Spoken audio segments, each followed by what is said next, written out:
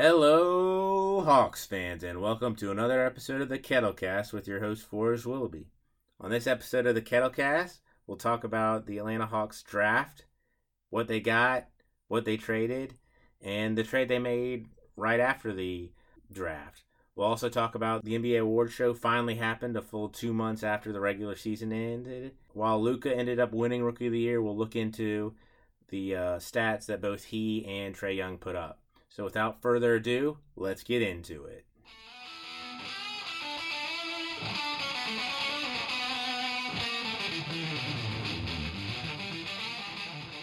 The Atlanta Hawks made a couple transactions going into the 2019 draft that really brought into focus their plan in the actual draft itself.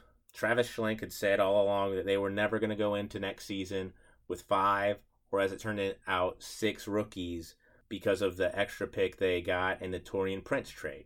The Hawks traded Taurean Prince to the Brooklyn Nets for Allen Crabbe in the 17th pick. And as I discussed on the earlier episode of the Kettlecast, there's just no way that the Hawks were going to add to Trae Young, Kevin Huerter, and Amari Spellman by getting 5 or 6 more rookies. Travis has said that they would have liked to package the second-round picks and move up in this draft. And when that didn't happen, they ended up turning some of those second-round picks into future assets. They traded one of the second-round picks to the Golden State Warriors for a 2024 second-round pick that is unprotected with some cash, and they also traded a second-round pick to the Miami Heat for a future second-round pick that is unlikely to convey to the Hawks. It is top 55 protected, so unless the Heat are one of the best teams in basketball in 2024, the Hawks will not get that pick. And they also received cash in that transaction as well. So going into the draft, the Hawks had already gone down to 4 picks. And as I was heading down to State Farm Arena with some friends for the draft party that the Hawks had, the Hawks made their biggest move in trading up to get the number 4 pick. The number 4 pick had gotten to the New Orleans Pelicans in the Anthony Davis trade. With the Pelicans already having the number 1 pick, their new general manager, David Griffin, was looking to get more assets to help speed up their own rebuild, the Pelicans' own rebuild in the wake of losing Anthony Davis. And the Hawks have been very aggressive in actually using the assets that they have this year, and they were able to trade for the number 4 overall pick in this draft. It cost a lot.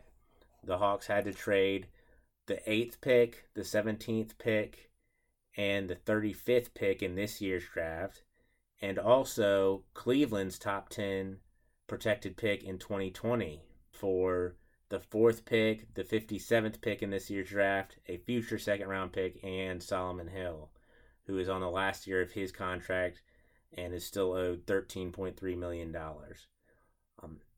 It was a huge price for Travis Schlenk and the Hawks to move up and get that number 4 pick. And they ended up selecting DeAndre Hunter, the forward from Virginia, with that pick.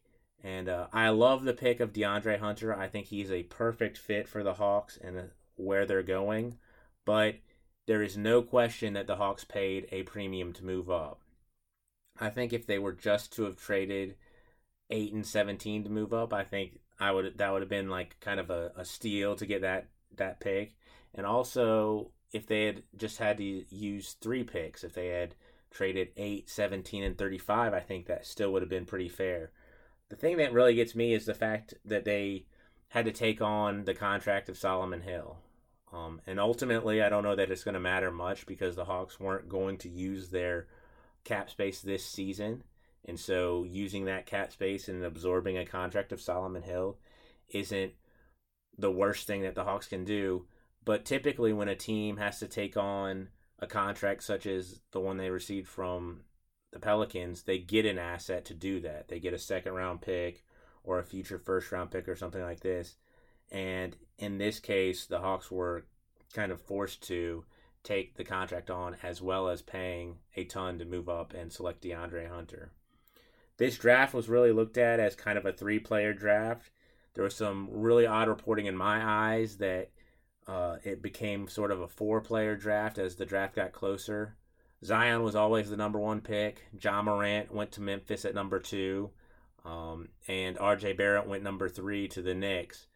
And as the draft got closer and closer, there was more and more noise that Darius Garland, a point guard from Vanderbilt who only played in 5 games this season, was the 4th star. I don't know how much of that was the Pelicans trying to get people to bid on that 4th pick overall, and I think that ultimately worked in seeing how much they got for the 4th pick from the Hawks, and apparently there was significant interest from the Celtics as well. But to me, Darius Garland is not a clear star, especially when there was just so little film of him in his college season this year, and his only college season as he was a freshman. DeAndre Hunter apparently had made it clear that he wanted to be with the Atlanta Hawks. The Hawks were the only team he did any sort of workout for, and apparently did not give his medical records out to any other teams besides the Hawks. So it was very encouraging, and it's always very cool to hear about a player wanting to come and join the Hawks, because that's not something that normally happens. In the stadium and at the farm, the pick was cheered. I think it was cool to have that number 4 overall pick, but people weren't super excited about the pick, I'd say. And as the number 10 pick came closer and closer, and people were excited that the Hawks did not have to give up that number 10 overall, specifically me, for them to get 2 top 10 picks, it was huge. I think, while they gave up a lot to move up to number 4, being able to keep that number 10 pick and have 2 top 10 picks in this draft was a very good use of assets for the Hawks.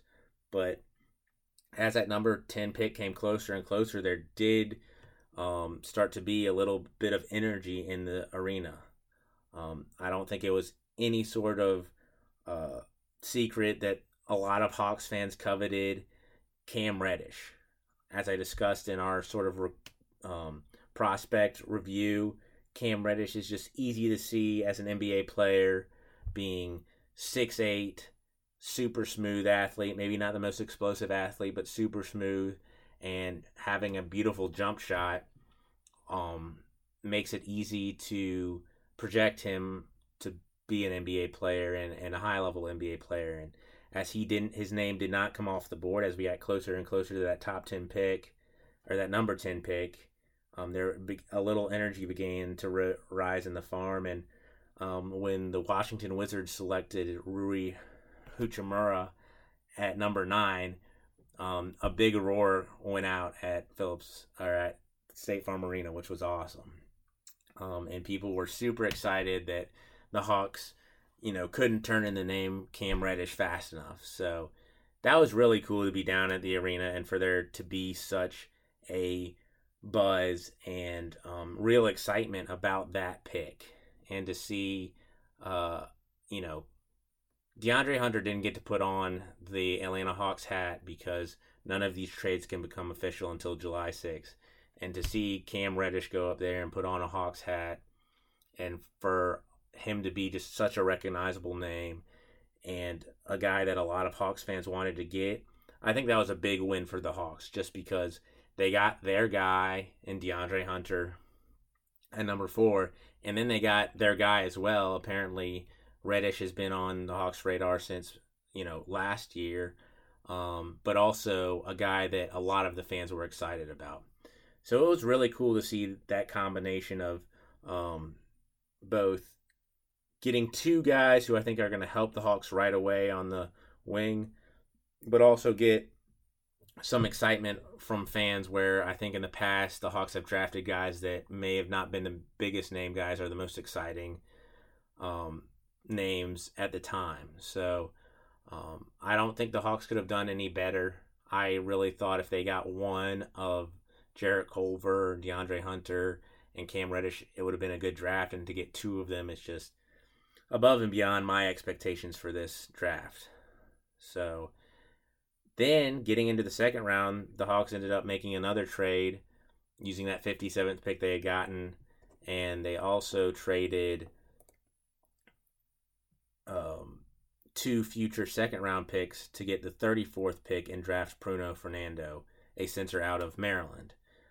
He's 6'10", 240 pounds. And an interesting thing about him, especially if you go and watch a lot of his highlights, is you'll notice this lanky redheaded kid, Kevin Herter, in a lot of Bruno's highlights, which is really cool to see. And apparently, Fernando first got on the Hawks' radar because they were going up to Maryland to see Kevin Herter, and they saw Fernando while they were up there as well.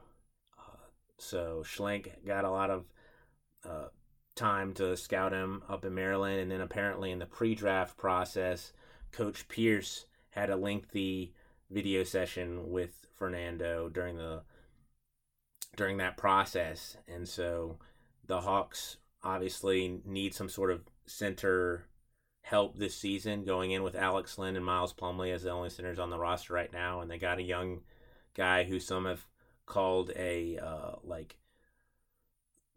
slightly worse version of DeAndre Ayton, the number 1 overall pick last year. So to get that in the second round is extremely great value, and I think, this was a draft that the Hawks turned a lot of their assets and a lot of the things they had stockpiled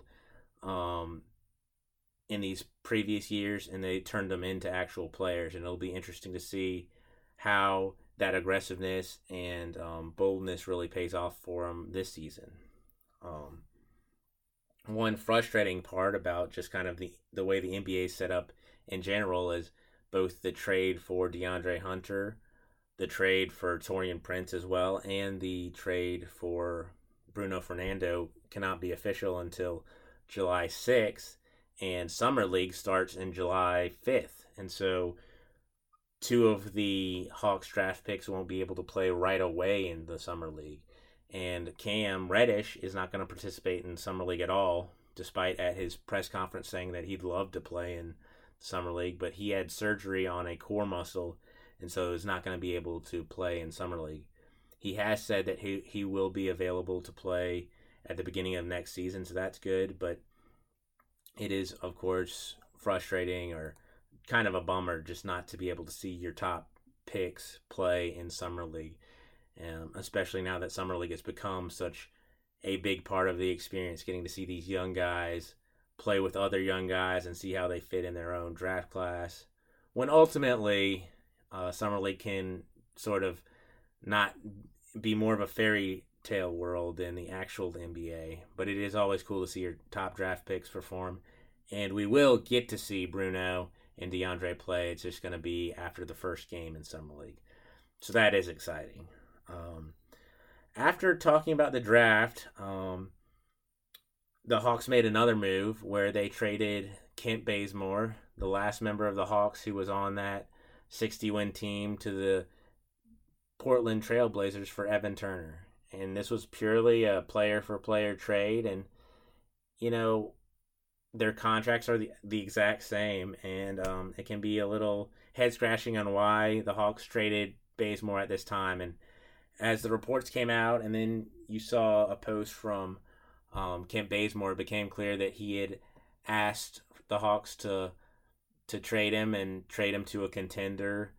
I think that the addition of 2 young wings really meant that Bazemore's minutes were going to go down, and so the Hawks did him a favor and were able to get a backup point guard in return by sending him to the Portland Trailblazers. And Evan Turner, the Hawks are getting a backup point guard, as I said. Evan Turner averaged 22 minutes a game last year, 7 points, 4 assists, and 4.5 rebounds on 46% shooting. He's not a three-point shooter at all. He shot 21% on threes on less than 1 per game, and he's going to be making $8.5 million this year. That kind of goes into looking at the highest paid Hawks going into next season. You have Evan Turner at $8.5 million, Alan Crabb at $8.5 million, Solomon Hill $12.8 million, and Miles Plumlee at $12.5 million.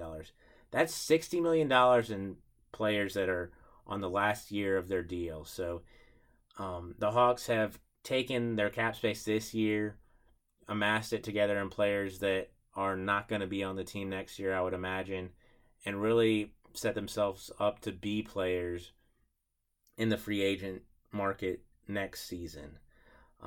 But it is kind of staggering to see that the 4 highest paid players, 3 of them weren't on the Hawks last year, and just how quickly Lloyd Pierce has turned this team around. An amazing stat that Jeff Schultz, one of the writers for The Athletic, posted was the longest tenured Hawk now is DeAndre Bembry. So Travis Schlenk has really done a job on this Atlanta Hawks roster and turning it around, and we have 7 players on rookie contracts now, and that's frankly stunning. And the youth on this team, it's going to be really exciting to see them play, but he's really put a lot of assets into this last draft class and into this offseason, so this is kind of the real foundation going forward, and it's an exciting time to be an Atlanta Hawks fan. Sort of highlighting that, we can look at Trae Young and Luka Doncic and the Rookie of the Year race. The NBA finally had their NBA award show. I think a lot of NBA Twitter was already past that. It doesn't really make sense for regular season awards to be handed out now that the postseason is finished, and a lot of recency bias would highlight how good of a player Kawhi Leonard was and what a good job that Masai Ujiri did on the Raptors roster. But the most important race for Hawks fans was the Rookie of the Year award, where Trae, Luka Doncic, and DeAndre Ayton were all up for that award. And while it was nice to see DeAndre Ayton up there, especially as the number 1 pick last year, it was really a 2-horse race with with Luka and Trae being the 2 real contenders. And ultimately, Luka won the award going away. He got 98 of the possible 100 number first place votes, where Trae got the other 2, and then his other 2 votes were second place votes, and Trae got 97 second place votes and was left off of somebody's whole ballot, which is bizarre. But we can look into their stats a little bit. Trae played 81 games this season. The Hawks went 29-52 in those games. He shot 42% from the field, 32% from three-point land, and 83% from 3 free throws for 19 points, 8 assists, and 3.7 rebounds a game, and he averaged 3.8 turnovers a game. Luka, for his season, he played in 72 games. The Mavs went 28-44 in those games.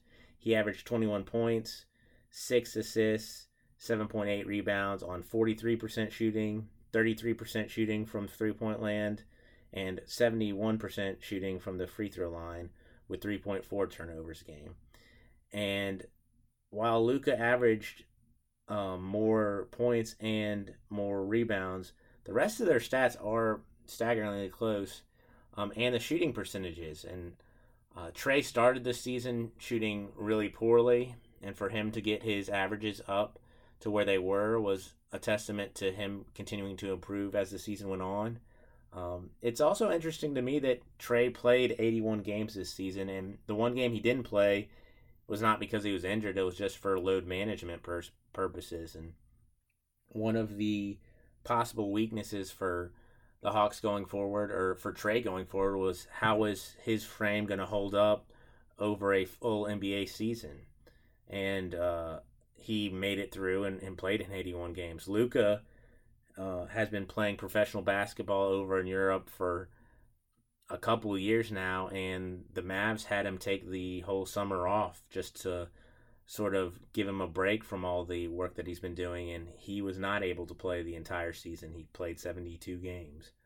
Royce Young, a writer for ESPN, who's one of the people who voted for Trae to be the Rookie of the Year, tweeted out that starting on December 1st, from then on, Trae Young averaged 20 points per game on 43% shooting from the field, 35% shooting from three-point line, and 83% shooting from the free throw line 4 rebounds a game and 8.2 assists. Luka Doncic averaged 22 points per game, 22.5 points per game on 42% shooting from the field, 31% shooting from three-point line, and 70% shooting from the free throw line with 8 rebounds and 6.6 assists.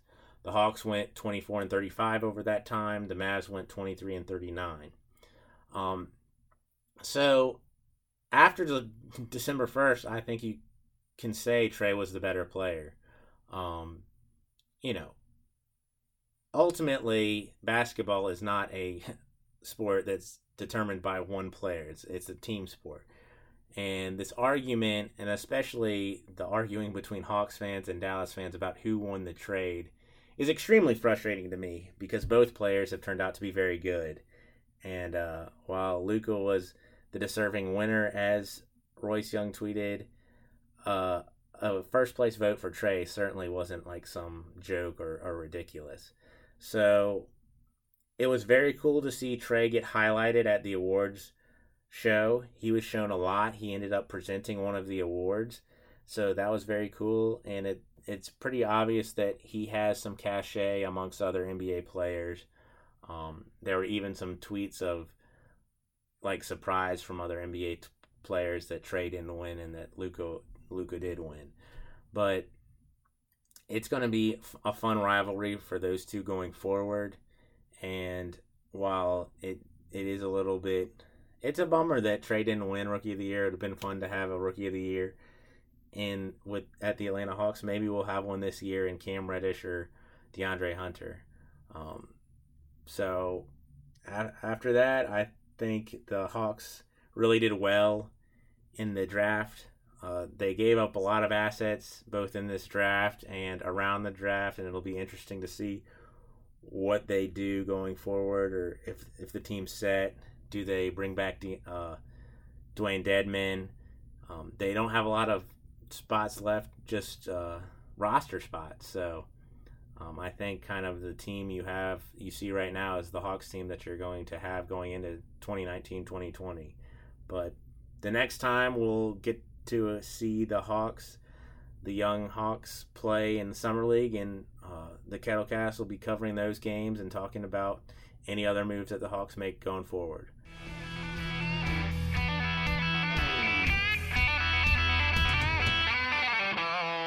I want to thank you for listening to this episode of the Kettlecast. If you can please leave a rating or a review on whatever platform that you are listening to the Kettlecast on, that would be a big help to me. And also share the Kettlecast with any friends who enjoy the NBA or Atlanta Hawks basketball. Go Hawks!